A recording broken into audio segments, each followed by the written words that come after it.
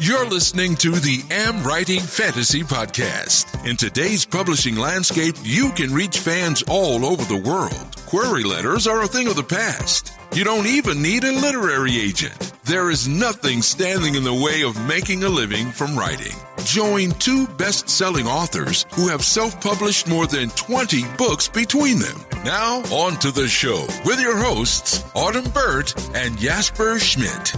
Hello, I'm Jesper. And I'm Autumn. This is episode 117 of the AmWritingFantasy podcast, and the topic of the day is something that we have touched upon indirectly in a number of episodes, but we have never dedicated a full episode to it before, so we decided to talk about some tips for writing a first draft. Which will be so much fun. It is strange to think we've shared so many tips and we've talked to so many authors about how to overcome hurdles, but I can't believe we've never done a whole episode on this. No, that's right. And when I was thinking about it as well, we have also actually, when we talked about editing, we have been talking slightly about, indirectly, talking about writing a first draft, but yeah. Not a full episode about it. Covered the 7 stages, which kind of helps you through a first draft, but no, this is really about writing it. It is, yes. So let's see how we go today. It should be an interesting conversation. Yes, I'm sure you've prepared something, and I left it wide open, so I'm good. Of course. I am always well prepared, and then you can wing it as you normally do. I do. Well, I've had 23 or so first drafts, so I feel fine about this topic. You feel comfortable I do. Enough. This is my niche, so I'm good. So how are things for you, though? Pretty good. Good. I think last week at least, I made good progress on the first draft of our book one. Yes, you're doing good. Yeah. So I think this week is going to be a bit tougher. I have a lot on the agenda this week, so let's see how it goes. But that's good. At least getting some writing done last week, and I think I managed to do 4 chapters. I think last week. You did really good. So that's pretty good. Yeah, you're doing a little bit better than me. I'm still working on the edits to the reader magnet, The Rift and the Mage, but by the time this is recorded, it'll be done. But I'm releasing my first book since July, 2019, this coming weekend. So there's a few things to do. Just a little. Yeah. I forgot. It's been a year and a half almost since I released a book. I forgot how much there is to do. So yes. Yeah. A little swamped. It's okay. But I'm so excited. So it's good. The other good news actually is that some of the corona restrictions have started to lift now. Really? So I think, fingers crossed, but within the next 1 or 2 weeks, I think I could be back to refereeing again. Oh, that is excellent. It's going to be spring-ish soon, so that'll be really exciting. Yeah, and they're saying by the time we get to summer, hopefully, all our entire country should be vaccinated, hopefully, by summertime. Country is the size of one of our cities. I would hope so. Yeah, indeed. It should actually be even faster. I would hope so. I mean, if they're saying the U.S. can get completely vaccinated by May, we'll see if that happens. Knowing the government, it'll be June or July. No but way. Yeah. Yeah. Well, did they say what year May they meant? Was Such 2024? It might have been 2024. Yes. Yeah, they didn't. Or maybe they said there'd be enough vaccines to vaccinate everyone by May, but short of someone going out with a tranquilizer gun, it's not going to happen. Oh yeah, that could actually be cool. It's some snipers or something like when you go out shopping, then you'll get a vaccine sniped. That would be cool. There are people who would enjoy that over here. Don't encourage them. We could pay money to have people do that and make it all back for what we've spent on helping people get their vaccines. Oh, yeah, probably. Oh, but actually, I'm not sure if you remember, but quite a while back, you recommended that I should watch a show on Netflix. Which one? Yeah, it's quite a while back, actually. And I don't speak French, but I think I would pronounce it La Révolution or something like that. Yes, I did recommend La Révolution. Yeah. What did you think of it? Well, I'm different. halfway through now. Okay. Yeah, it's in French. That's a bit of a down. I like French. 4 years in high school. Come on. Oh, okay. Well, I don't speak a word French, so. But I'm halfway through. And so far, at least, I would say that I really like how they are building the mystery elements. Excellent. I'm still not completely sure what kind of, I wouldn't even call it magic, but sort of what's going on with that the blue blood and stuff. I'm not quite sure what's going on still with that. Okay. So I think that's pretty cool. Yeah. I guess the one thing I would say at this point is that I could really use a stronger character motivation for, I mean, I understand that they want to stop this stuff from happening and the revolution stuff, and I get it, but I think it would be stronger if it was a bit more clear why the characters should be so invested in it. Okay. I'm not 100% on board with that, but so far it's pretty good. Yeah, I think it kind of gets resolved at the hopefully, end. I'm only halfway through, so yeah. And it does leave it open. I don't know if there's a second season coming, but it does leave it open that there's a potential there. But yeah, for anyone who hasn't looked at it, it's sort of like a zombie meets French Revolution. And actually, my husband and I had a recent discussion about it, saying, books like Pride and Prejudice and Zombies and Lincoln Vampire Slayer kind of fed into this series being written. And I thought it was fascinating. I'm like, this actually explains the French Revolution in a way I can totally understand. So I really enjoyed it.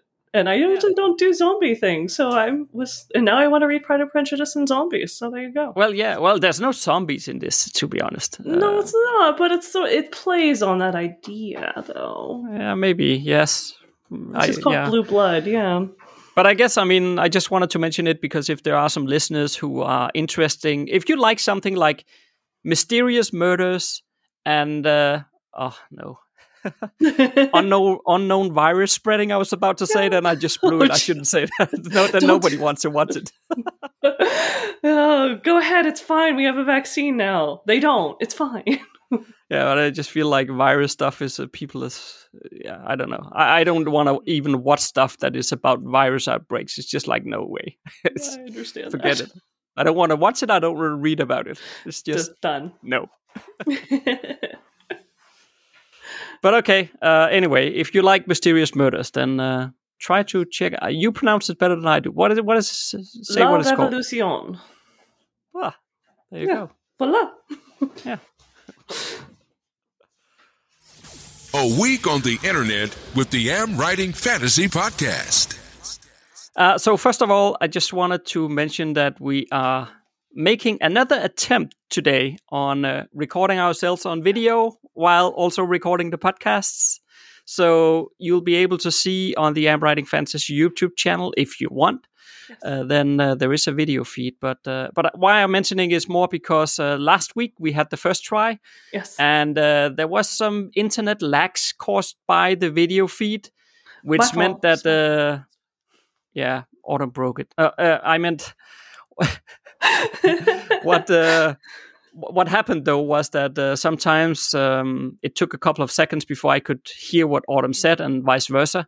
So we had these bit of awkward pauses in between, which was quite annoying. So we're having another attempt now, right. And I hope it's going to work well today. But it is more to let you know that if the video feed keeps interfering, then we'll probably dump the video feed again, because the most important thing is that this is a podcast.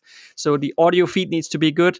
And if it suffers because of the video, then we will dump the video. But at least for now, we're just trying a bit. We changed a few things for today. So hopefully the internet lag will not be there anymore.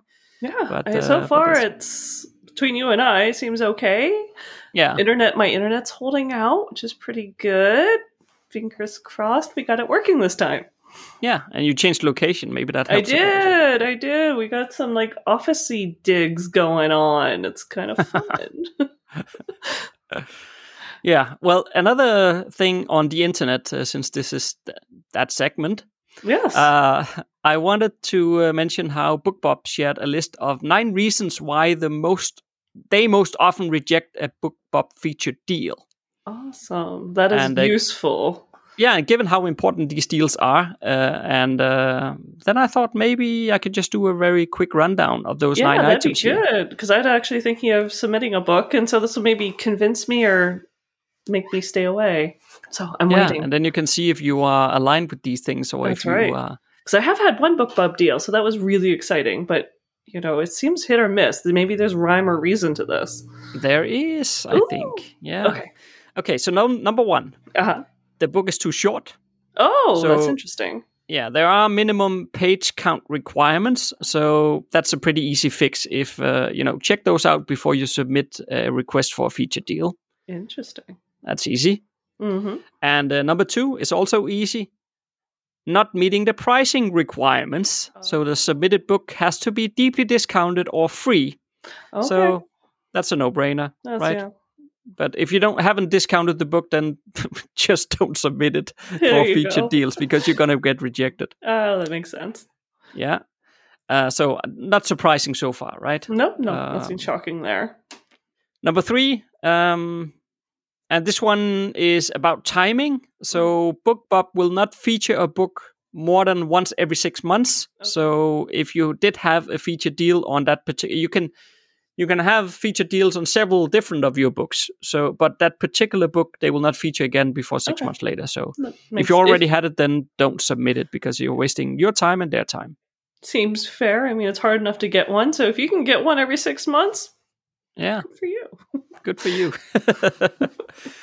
The other one is, or number 4 is, if your book is only available on Amazon, meaning Kindle Unlimited, you are less likely to get chosen.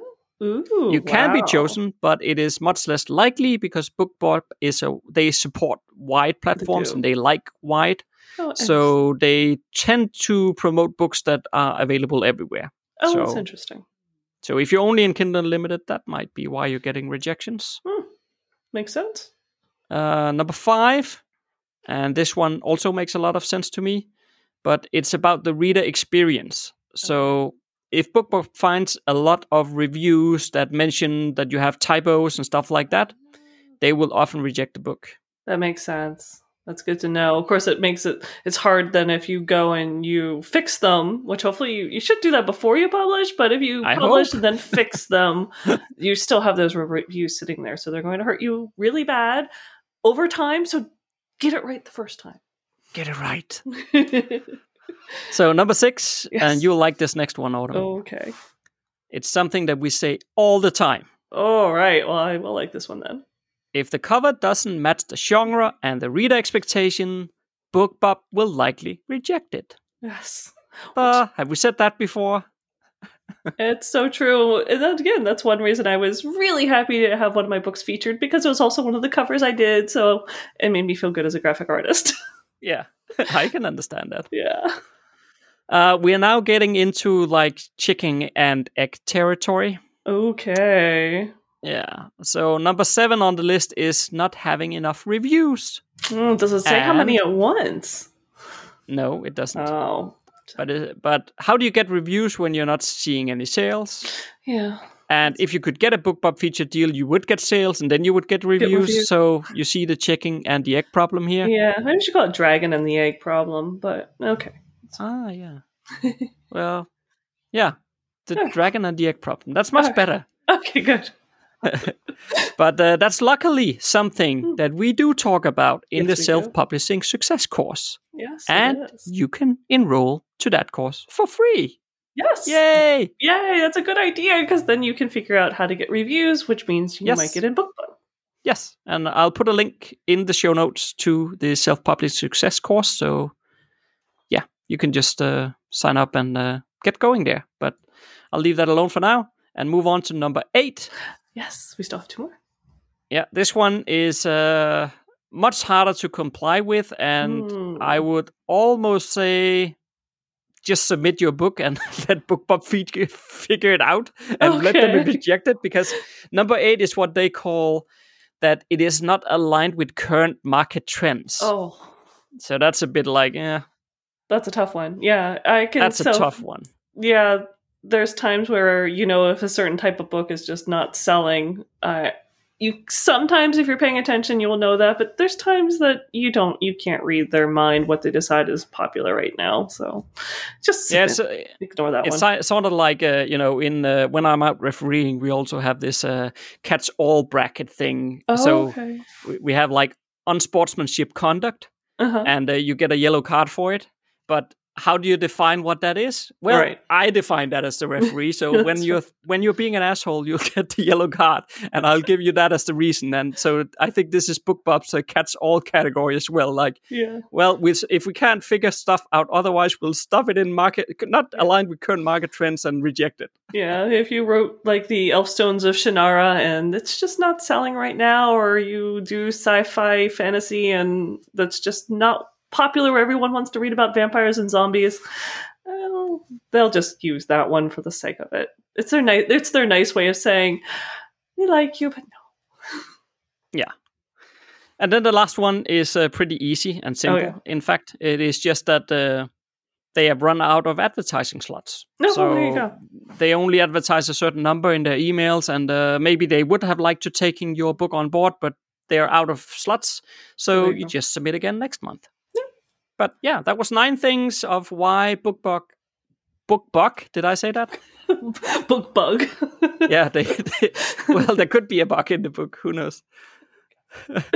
I like that. BookBob, why they reject your books. So maybe a few interesting things. There is a bit more details in the article itself, so I'll put a link to the article in the show notes as well if you want to go and read a bit more of the details. But I basically covered all the major points there. Yeah, I might even check it out. I want to see what the length of novels is, if they're looking at novellas or it has to be full length. That'll be interesting. It has to be full-length novels. Ooh, tough. And on to today's topic. A lot, and I mean a lot of people really struggle writing the first draft, and they do. Will actually never make it any further than this step. So we thought it would probably be a good idea to share some tips about how can you conquer that first draft. Absolutely. And I actually have a quote to start this off with, and I didn't even mean to. It was one I was sharing with my parents. It's one of my favorite quotes, and it's good for a lot of different things, but it is simply, when all things are said and done, there is more said than done. And that's actually a really old quote. It's from Aesop. So the human condition has not changed much in like 4,000 years, which is really sad. But yeah, I think that's a nice way of starting off, saying if you're talking about writing, you should probably be writing. So that is my excuse now why my social media is not always that good, because that's talking and I like to do. That's my excuse anyway. That might actually be a topic for another podcast episode one day. Just because before recording, actually, we were just talking about social media efforts for authors, and it's like, is it just a complete waste of time? And just spend the time writing instead. And I must just say that I'm getting more and more inclined to say so. But I try to think of it as a way of talking to readers. But again, so that could be a distraction. Maybe you should be working on your first draft. But that's a detour. That's another topic for another day. But we'll have to write that one down. Yeah, I was just about to say, if we don't write it down, we'll forget it. Yeah, we'll have to. So one of us is responsible for writing that down after the podcast. Yeah, that's how it usually works. You say one of us and then nobody does it. That's how it works. Well, it's earlier for me, later for you. So I'll take responsibility. It'll be my fault if I don't do it. Okay, yeah, I can live with that. Of course you can. Right. Well, I'm hoping I left this one pretty wide open on things to discuss. So I'm guessing that, though, you have some specific tips. Just a hunch. I do, yes. But I don't have them in any particular order of importance or anything like that. It's just a couple of different things. I think I have like 4 tips. Oh, wow. That's not too bad. No, it's not too much either. But No. I think that's a good place to start. Well, I think that's one of the most important things is you can create this almost mind block that it is your first draft and it is so big, and you don't treat it like it's this overwhelming giant hurdle. It's that's not going to help you either. So 4 steps, that's not too bad. So let's hear the first one, or the third one, whichever order you want to start with. Yeah, okay. Well, the first one I call Don't Overthink It. Oh, yeah. Don't overthink it. I should put a space there. It's late in the evening for me, okay? I'm tired. You had a long day. You were up early. We had a business meeting before the podcast recording. So yeah, that too. Everyone be nice to Jesper today. Yeah. Well, okay. So this one is that it would really help you a lot if you are not approaching your first draft as if you are trying to write the next Lord of the Rings or something like that. Oh, gosh. You know, if you could just accept that what you write in your first draft will suck. Yeah. Just like, it'll stick like your grandmother's old socks or something like that. Yes. This comes to, that's a good, I wouldn't have put it that it'll suck, but that's a good way of putting it. No, but it's like, you know, if it's one of those cases again where your future self really hates your past self because your past self keeps passing shit on down the line, right? But I think this is one of the cases where you should be an asshole to your future self, and just deal with the editing later. Just get the writing done. It is okay.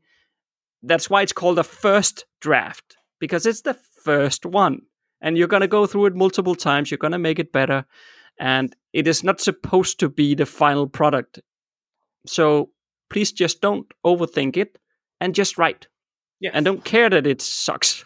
No, and that's actually, I mean, we have it in the guide course, and I have to admit, I didn't come up with this phrase, so I'm not taking responsibility for this one, but it was a published author traditional published author who said, your goal when you're doing a first draft is to write a short, bad book. And I love that. Yeah, he was very clear. He's like, it's not to publish a short, bad book, but your goal is to write a short, bad book. Because normally when you're editing, it's easier to add to it than to cut words. You don't need to write 120. If you make your goal 180,000 words, you're going to take forever to get there. If your goal is 80,000 words and you might accidentally write 90, that's okay. That's not bad. Actually, that's perfect. That's right in the target. And a short, bad book, you get it done. You can go fix it. You can't edit something that isn't even existing yet. Just try not to do word vomit. I have a history of word vomit. We won't go there, but maybe a little bit more structure than word vomiting, but write it. You have to write it. And I mean, I know you and I, especially our very first, if it's your very, very, very first novel, your debut novel, you'll probably end up rewriting the entire thing. I did mine 3 times. And there's times I want to go back now that I'm on book 21 that I'm about to release.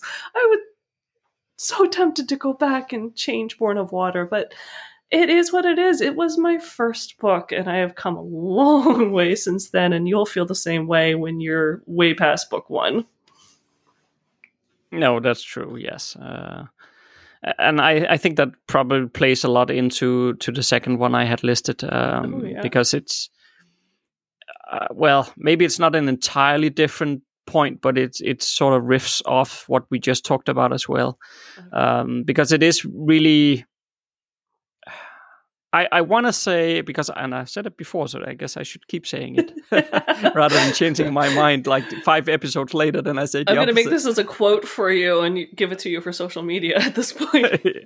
Yes. But avoid editing as you go, and it is a bit of a tough one, I'll admit. But if you're trying to make everything sound perfect, then let's be honest, it won't never be perfect. And the other part is that you're wasting your time, because until you get to the end and you start your editing phase, then during editing you might discover that, actually this section here doesn't quite work. I need to pull it out, maybe delete it. I need to rewrite it or restructure it slightly or something like that. And then you spend hours on making it sound perfect just to delete it later. So it is just waste of time. And while I'm also saying that it's a bit of a tough one, this one, because I know people, I don't have it to that full extent myself, but I have a little in it as well in my mind as well, that if I know something just sucks, I have a very hard time just leaving it alone. I feel like I need to fix it a bit, just so that at least not that I want to make it perfect, but at least so that I feel like it's okay now, and then I can move on. So, and if I don't do that, I keep thinking about it. I cannot let it go. Yeah. So I know this one is a tough one, and if you're one of those people who also can't let it go, then I feel for you, because I know what it's like. For example, now with the first draft that I'm writing for our joint book, I have had to force myself not to touch it. Just write it and send it to Autumn. It's just gone. But it helps a bit. Now. No, but yeah. Well, okay, that sounded wrong. But what I meant by it was really that the fact that I can email it off actually empties it from my mind. Then if it was my own and I have it in my file, then I feel like going back to it. But as soon as I sent the email, then it's sort of out of my sphere, so to speak. Yeah, indeed, yeah.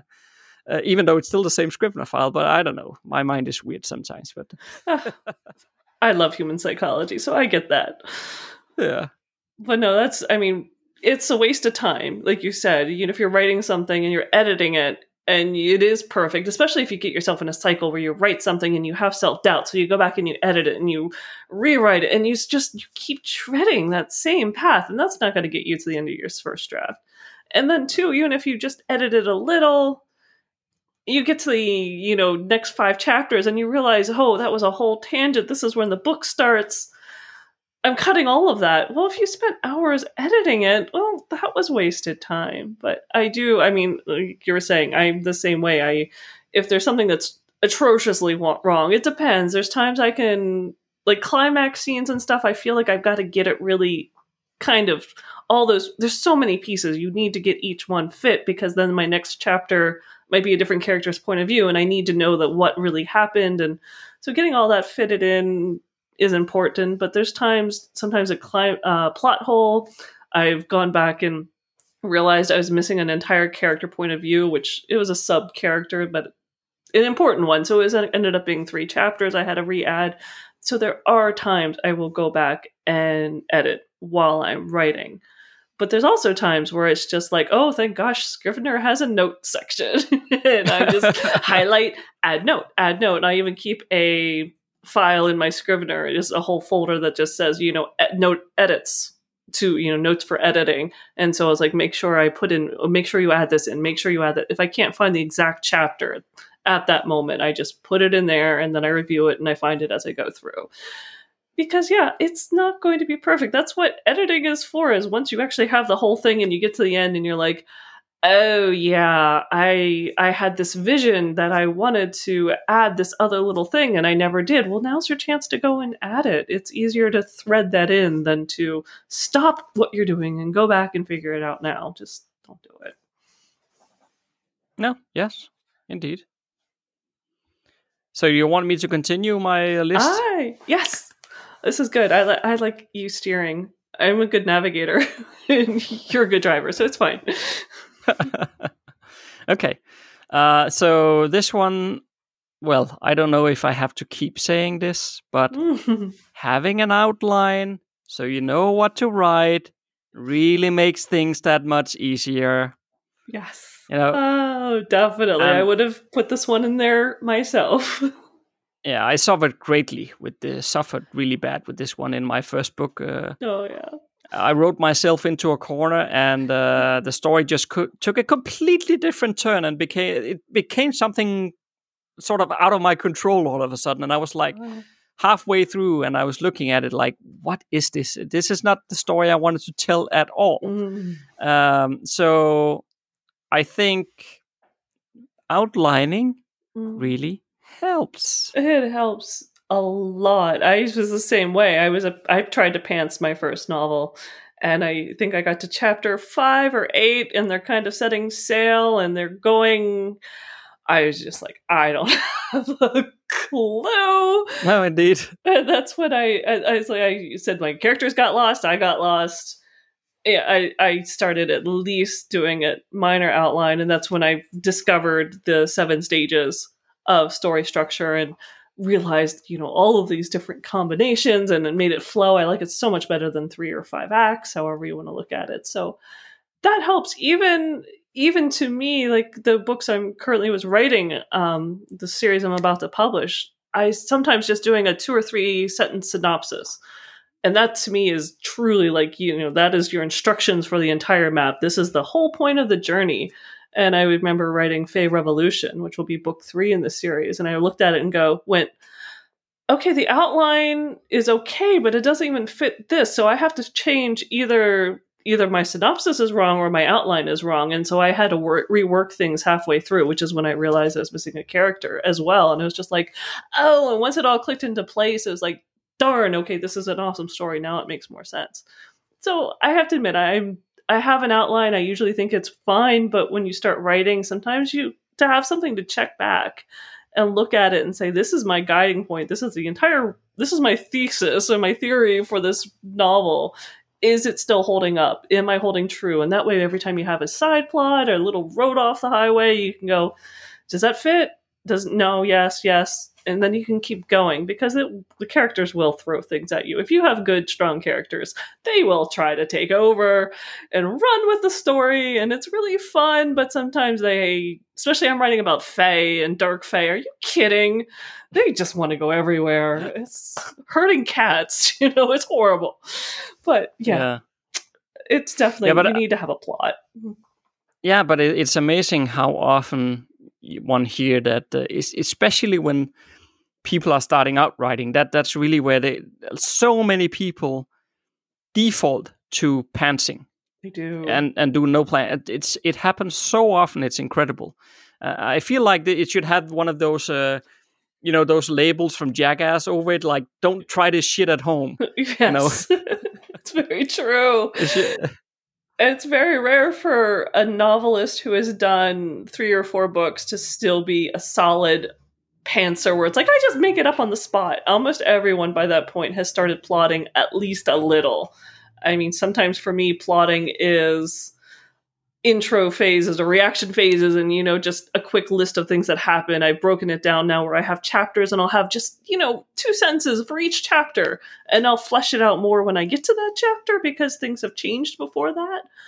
But it's still an outline. I still have 38 chapters and each of them has a few sentences, so I know what's happening when I get there.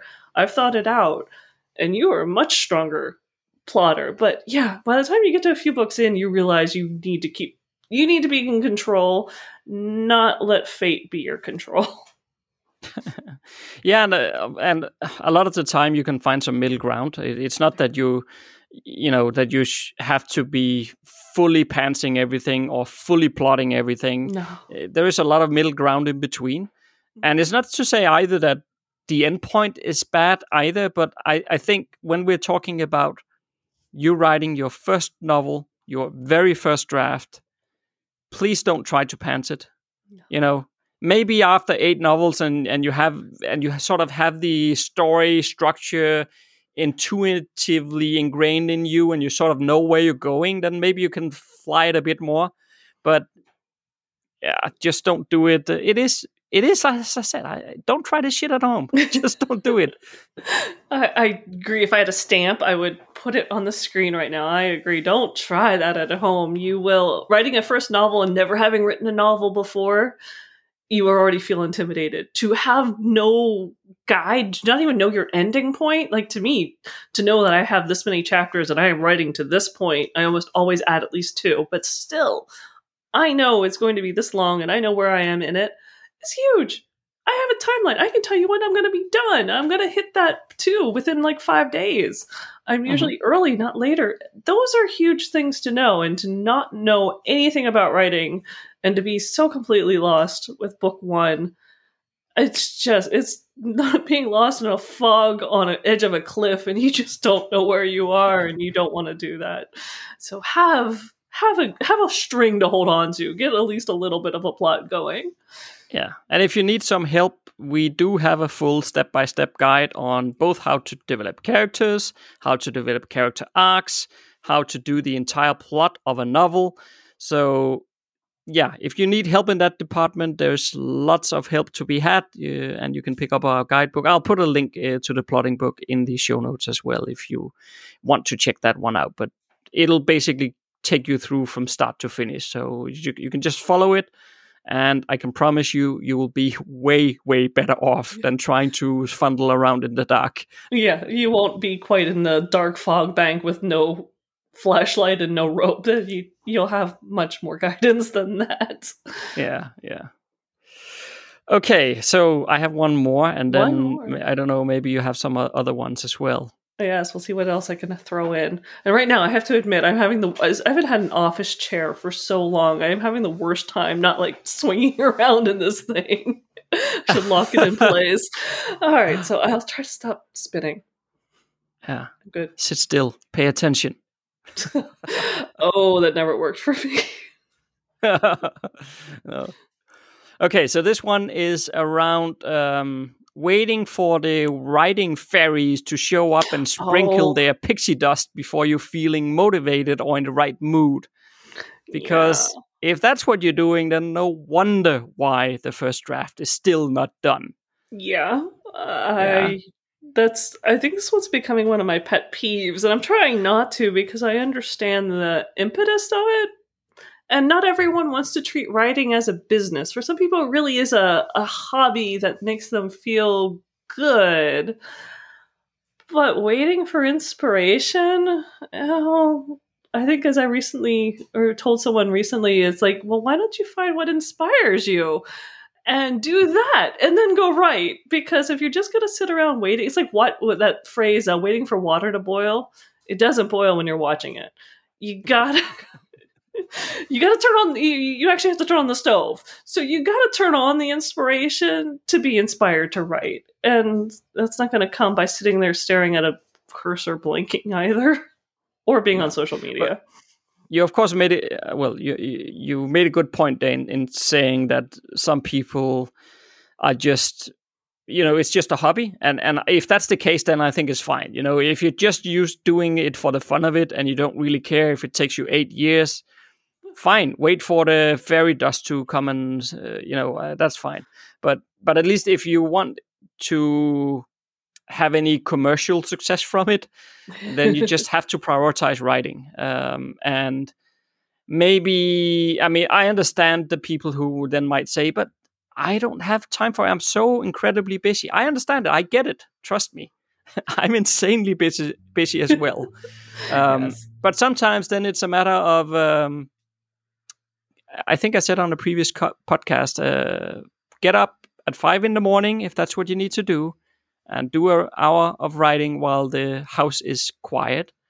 Or maybe skip the Netflix show in the evening and do some writing time, whatever suits you. Personally, I function best with creative work in the morning. So for me, it works to get up early and then do the writing before I have to do other things. Because then I got it in. And I also feel more content, basically, because I feel like I achieved it today. So it's done, off the list. I'm already in control from the beginning. But I also know other people who prefer to work very late in the night, and that's, whatever works for you. But I think the point is just that you have to prioritize it. You do. And that's what always worries me about doing it at night or when you get home from work, is it's so easy that life, distracts you or pulls you aside, or you had a really busy day and you're tired. If you put yourself first, I think that's incredibly empowering, and it really does set your day. So I'm a morning person, sort of, compared to a lot of people. 6 a.m. is like fine. 5:30 is, it's a little early, but it's fine. But yeah, getting up, even though I'm technically a full-time writer and artist and writing coach, I still get up before I check email, even yours, Jesper's, though I usually check just to see if you sent anything. I usually sit down without checking my email. I get my tea, I know breakfast, and I sit and I write for an hour or two, or I'm editing for an hour or two. And that is how I start the day. And after that, then we can eat, I can walk the dog and all those other things. So it just really sets the tone for my day. And I feel so good because I put myself first and my own author platform first and my own ideas in my head first. And that's just fantastic. And so it keeps building, and it'll percolate up all day, and then I feel so much more content focusing on other authors' work because I know I put some stuff in for me, and that's wonderful. Yeah, plus just the satisfaction. I don't know if that's the right word, but it just feels very good when you know that I got my words in today. And it's only 8 a.m. Like, yes. Yeah, it is. It's wonderful. Think it really is. It really, like I said, I think it sets the whole tone for the day. And every day that I hit those words or finish the chapter I was working on editing, and you feel it's really coming together, it's a better day. And you go through a more positive day and you spread more positivity. And oh my goodness, this world needs more of that. So I think it's very helpful. But no matter what, I mean, waiting for inspiration, that was really the whole point of this one. If you're just waiting and that is what you want to do, you also, by the time it comes, you fizzle out so quickly. You might be waiting for inspiration for weeks, days, months, and it finally comes and your writing stamina is 1,000 words? Or if you're pushing yourself and trying to find things that inspire you, giving yourself some time, putting some time and effort into something that is your dream, which will make you feel more positive towards yourself. That way, if you do, I mean, even for you and I, we're professional writers, but occasionally it's not just sitting down at the keyboard and forcing yourself to do it. When those moments of true spark and inspiration come and you're like pounding out the story and telling your kids 5 minutes and they know that means like half an hour, don't talk to anyone. You can put in chapters. It is amazing what we do when we're on, caffeine acceleration. Oh my God, I have inspiration. Please don't bother me. You can whip out like half a book. So it's fantastic. You won't get there if you're just waiting for inspiration and never put in any effort in between. Yeah, and I think another way of putting it is basically to say that, again, disregarding the people who just do it because it's a hobby, then that's fine. But if we ignore those people for a moment here, then it is another way of saying that writing it's also a job. It's not always. I'm sure that every morning when the baker goes to his job, I'm sure he's not every morning feeling like I'm so inspired to bake bread today, right? It doesn't happen every day, but he does it anyway because it's his job. And the same thing with writing. It is certainly not all the time when I sit down to write a chapter that I feel inspired for it. Certainly not all the time. But I write it anyway. And then I push the shit down the line to future self to sort this stuff out once you get that far. But actually, to be honest, once you then get to it later, you can't really distinguish where were you motivated and where were you not motivated, because actually there's not that much of a difference in the writing. No. I see some small differences when I'm really flowing and, I see like I'm adding in more senses, a little bit better description. But it all, once you go through an edit phase, you can't tell. No reader is going to say, oh, you were just so inspired right here. No, you can't tell. What they can tell is that I actually finished the book and got it to them. They know that. But also if you did a proper job in your editing, you'll move everything up to the same standard anyway. Exactly. So, maybe there was, like, let's say there's 2% less editing in the motivating part, but who cares? Exactly. It's not that big of an issue, and the point is to actually do the book. Get that first draft done, then learn to edit, and you'll have that manuscript ready to send out to readers and have that inspiration. Inspiration's great. Funnel it into like the plotting, because that's really the best time to really work out what happens next. You need a lot of inspiration for some solid plotting. Yeah. So if I'm to put like some sort of conclusion on it, I would probably say that at the end of the day, everything that we talked about here, it really feeds into the fact that you have to find a process that works for you. Yeah, that sounds fair. Because we're all different. And I think there are some good pointers in what we said in terms of things that you need to think about. But how to actually apply it is something the way you need to think about yourself as well and find your own way through it. But one thing I guess we can say is that the first draft becomes easier and easier over the more times you've done it, the easier it becomes, and it doesn't feel like that big of a hurdle anymore after a while. It's only the beginning, the first book, maybe two. Yeah. Book 2 in the series, at least, that's a bit of a pain. So but after a while, then it's not that big of a hurdle anymore, and it's still a massive undertaking just to write a first draft. Like we said at the top of the episode, most people don't even get that far. So if you can just get the first draft done, you're already ahead of 90%. So That's right. So it's a matter of pushing through there, and the other thing that as I said before, that I think is really important is that your first draft isn't bad. It's just not edited yet. That's right. You don't have to go for perfection, because if you keep trying, you'll never get to the end of the first draft. The first draft, a short, bad book. Write a book. Then you can add to it. You can learn from it, get some feedback, get an alpha reader, a mentor, a writing coach if you really have doubts. But you need something to look at to grow from. So just write it, find a few things that'll work for you from what we've said, having like guideposts, a synopsis, maybe using story structure, something like that can at least give you some guidance that you know where your beginning, middle, end, and everything will be, and write it and just get it done, and you'll be so much happier to actually have done it. And put yourself first. I will say that's something you have to do. At least one day a week. Give yourself that. Okay, so next Monday, Autumn will be back with a very interesting interview, and she will be discussing the state of the industry and lots more like that. If you like what you just heard, there's a few things you can do to support the AmWriting Fantasy Podcast. Please tell a fellow author about the show and visit us at Apple Podcast and leave a rating and review. You can also join Autumn and Jasper on patreon.com/AmWritingFantasy. For as little as $1 a month, you'll get awesome rewards and keep the AmWriting Fantasy Podcast going. Stay safe out there and see you next Monday.